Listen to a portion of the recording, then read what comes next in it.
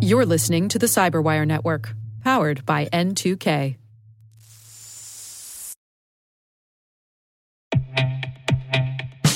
And now a word from our sponsor, SpyCloud, the leader in operationalizing cybercrime analytics.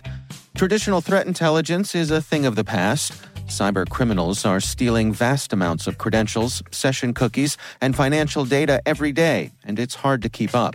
SpyCloud is the trusted partner businesses turn to fully understand their darknet exposure risk and neutralize threats before it's too late. SpyCloud alerts your organization as soon as an employee or customer's data appears on the darknet, so you can act faster than bad actors to prevent cyber attacks like ransomware, session hijacking, account takeover, and online fraud. With insights from the industry's largest repository of recaptured data, protect the digital identities and systems most important to your business. Get your free corporate darknet exposure report at spycloud.com/cyberwire and see what information criminals have in their hands today. That's spycloud.com/cyberwire.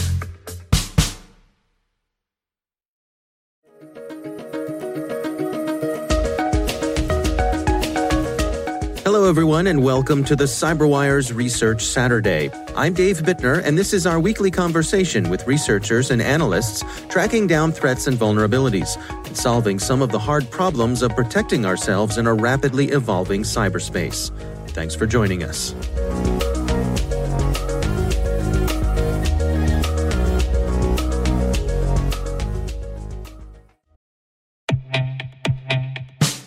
And now, a word from our sponsor, 6sense. 6sense provides award-winning cloud-based automated endpoint and vulnerability management solutions to streamline IT and security operations. With its advanced platform, businesses gain complete visibility and control over their infrastructure, reducing IT and security risks and optimizing operational efficiency. With 6sense, you'll get real-time alerts, risk-based vulnerability prioritization and remediations, and an intuitive automation and orchestration engine so you can focus on your core business goals, confident in the knowledge that your enterprise is secure, compliant, and running smoothly. To learn why enterprises choose 6sense, visit 6sense.com.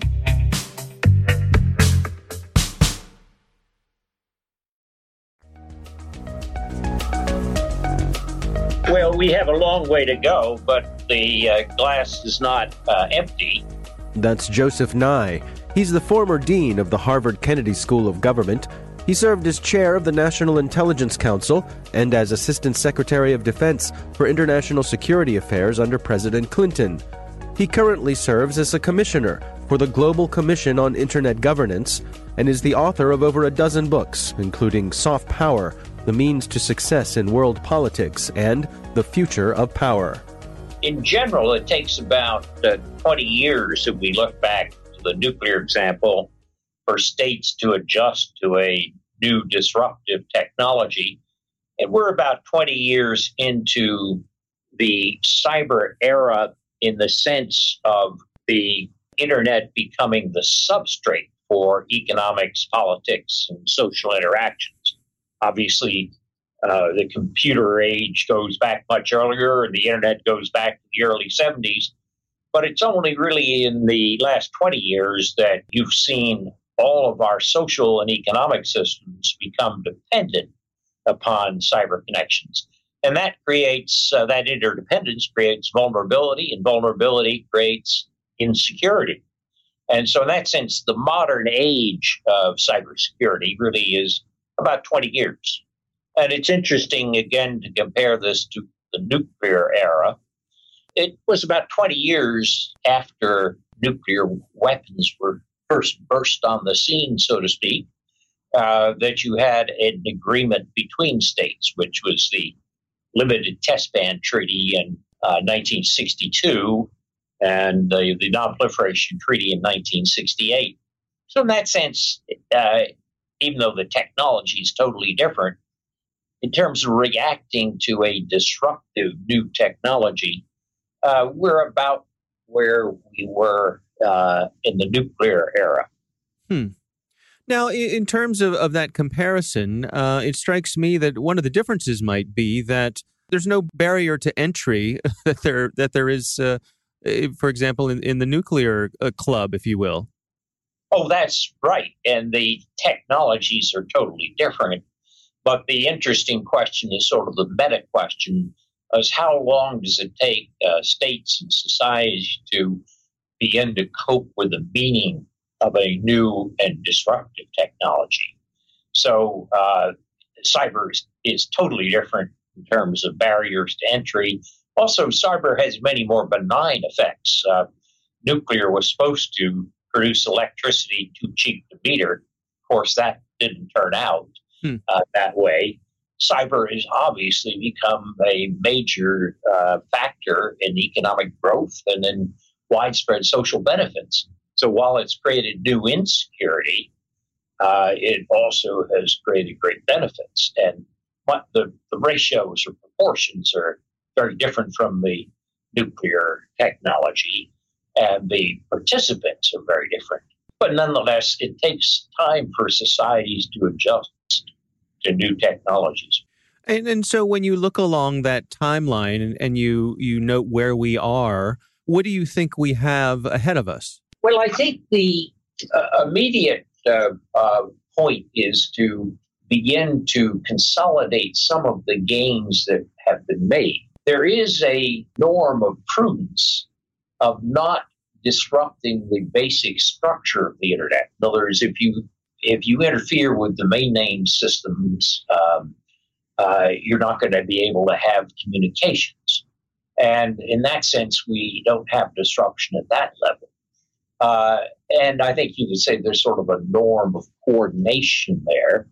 In addition, if you look at the report of the United Nations group of government experts in 2015, they laid out some broad norms about not attacking civilian targets, which are a start. And you have some areas, for example, the Budapest Convention on Cybercrime, where a set of states have agreed on procedures they'll take to deal with crime. So there are areas where where norms exist, and there are obviously large areas where we haven't solved the normative problem. What about efforts, I'm thinking of like the Talon Manual, where folks are trying to describe the interaction between the rules between cyber conflict and kinetic conflict. Is that a good step along the way? Absolutely. I'm a great admirer of the work Mike Schmidt and others have done on the Talon Manual, but it touches an area which was how does cyber relate to the law of armed conflict? And that's very important.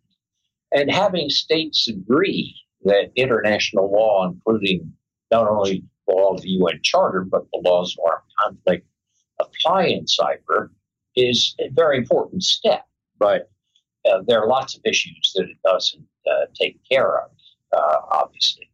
So, big plus, but fills out a little bit more of that glass partly full. Now, what about the asymmetry when it comes to cyber conflict? You know, it doesn't take a lot of money for a nation state to spin up powerful cyber capabilities. How is that going to play out on the global stage?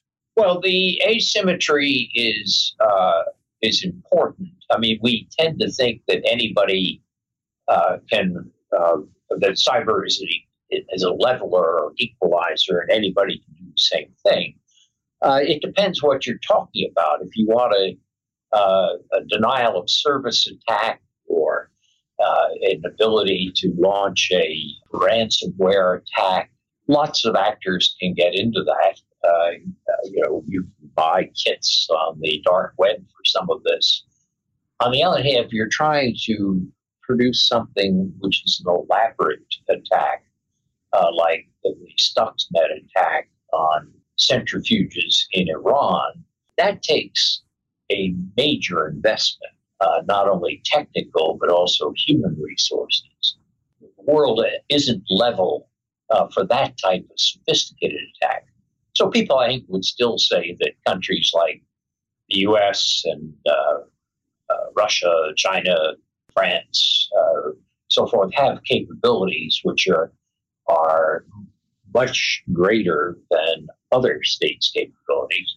But it is interesting to see Iran and North Korea and others begin to play in the game. Now, we see stories of nation states reaching out and exploring each other's critical infrastructure, the power systems, and I think there's a lot of concern about that. What is your take on that in terms of where that is there a point where there starts to be serious pushback against those sorts of explorations? I mean, how do we handle that from a diplomatic point of view? Well, there are press reports that the Russians and the Chinese have entered the American electrical grid. I wouldn't be surprised if that's reciprocal. There is the question of what's called, general intelligence, of preparing for potential escalatory situations. There's also situations where this type of exploration has become an attack, which is what the Russians did with the grid in Ukraine in 2015 and 16. You get situations where, for example, Russian hacking into Ukrainian banking or tax revenue system, I guess, as part of their hybrid warfare in eastern Ukraine, led to this vast collateral damage that characterized the NotPetya attack last year. So those are examples where things have advanced far beyond the general reconnaissance type of intelligence. And I think that's the area that's particularly worrisome. On the question of general, what's called computer network exploitation or general intelligence gathering, we shouldn't be too surprised by that. But the kinds of attacks that you've seen in Ukraine, and particularly ones like NotPetya with its enormous collateral damage, some people have estimated it may have cost the world $10 billion. That's something different. What is an appropriate response to something like that? Even if the damage is unintentional, which it seems as though in that case it may have been, what's the proper way for the global community to respond? Well, I think you need to have deterrence, and that means the capacity to both deter by denial and by retaliation. Denial means the hardening of your systems so that the benefits of attack are less easily obtained. And retaliation means that there's punishment for it. Whether the Ukrainians are able to handle that kind of retaliation, I'm not sure. I think the United States could. And one of the problems I think we saw after the Russian interference in the 2016 American presidential elections was that the Americans did not take strong enough retaliatory action to effectively create deterrence for the future. And only now are we beginning to realize that. And of course, I suppose the attitude of the current administration doesn't help that effort. Well, the problem in terms of retaliation for the 2016 attack is it got wrapped up in domestic politics.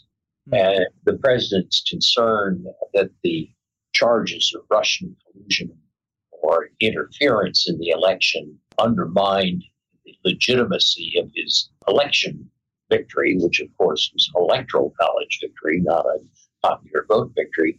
And that's made him very sensitive and an unwillingness to take strong actions. I mean, and it's interesting that last month the president did sign an executive order authorizing sanctions, including economic and travel and other type of sanctions against actors who interfere with elections. We'll have to see how well that's applied. Now, what about this tendency for some of these nations? I'm thinking of China, certainly, and to a certain degree, Russia, sort of splintering off their internet access, limiting what citizens can see and do, what they can search for. How does that all play into this? The old view of the 90s, the sort of libertarian view of the internet as above states and transnational, which led to the so-called internet freedom agenda, I think that's been proven to be mistaken. The internet is a hybrid affair. The servers, the physical apparatus, relies upon physical presence within sovereign boundaries. And that means when states assert sovereign control, whether by confiscating assets from a company or internet service provider or by locking up a particular individual, this sovereign control is there. Now, the interesting thing is that China and Russia and other authoritarian states have tried to fence off the political and social aspects of the internet, but maintain its economic benefits. In other words, the benefits that come from communication. And they've been much more successful at this than people expected. Now, of course, you are very well known for pioneering the theory of soft power. I was wondering, could you explain that to us first of all, and then sort of extend it to how you think soft power and also the notion of smart power applies to the cyber domain?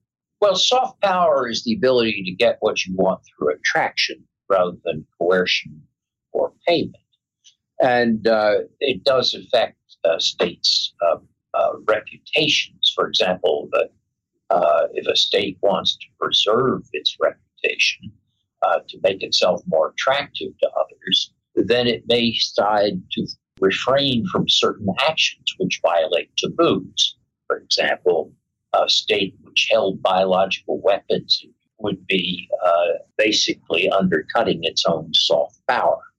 The Biological Weapons Convention has very little in the way of verification or enforcement. It really just says states will report violations to the UN Security Council. On the other hand, the calumny or the cost to a state's soft power of being seen to hold or use biological weapons is considerable. And that's one of the reasons, reputational costs and damage to your soft power, why states will sometimes refrain from actions which the cost would be out of proportion to the benefits. What is the role of the United States in this in terms of leadership, of helping to establish what will be the norms going forward for cybersecurity? Well, the U.S. Has had a strong position for quite some time that it's in our interest to try to develop norms in this area. As some people say, we live in the biggest, glassiest of glass houses.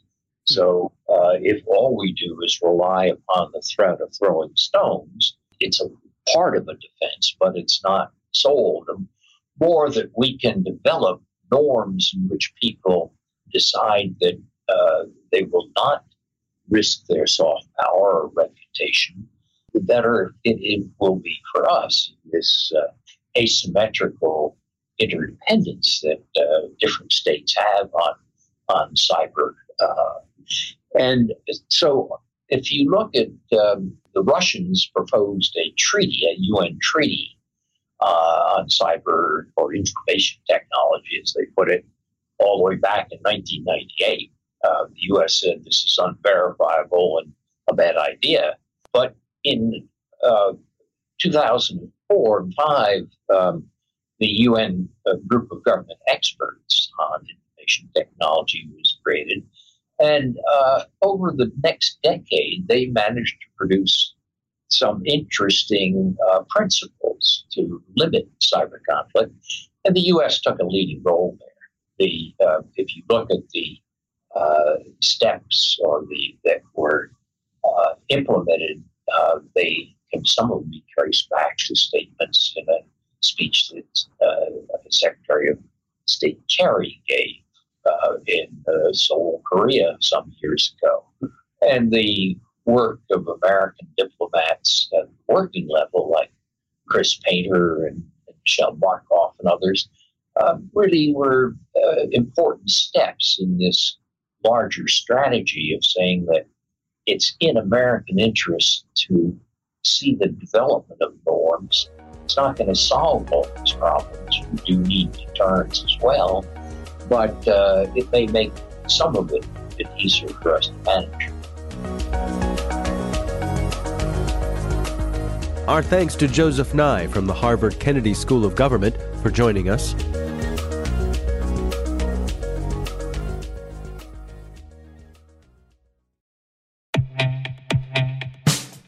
And now, a message from Cyberbit.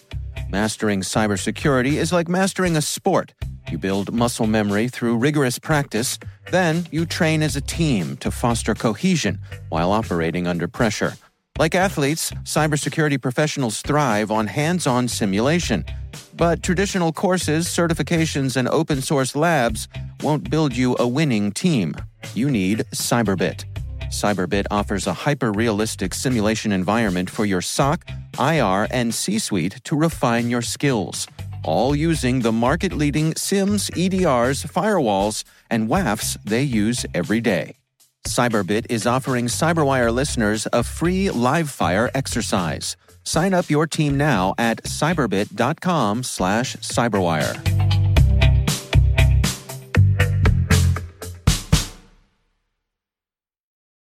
The CyberWire Research Saturday is proudly produced in Maryland out of the startup studios of Data Tribe, where they're co-building the next generation of cybersecurity teams and technologies.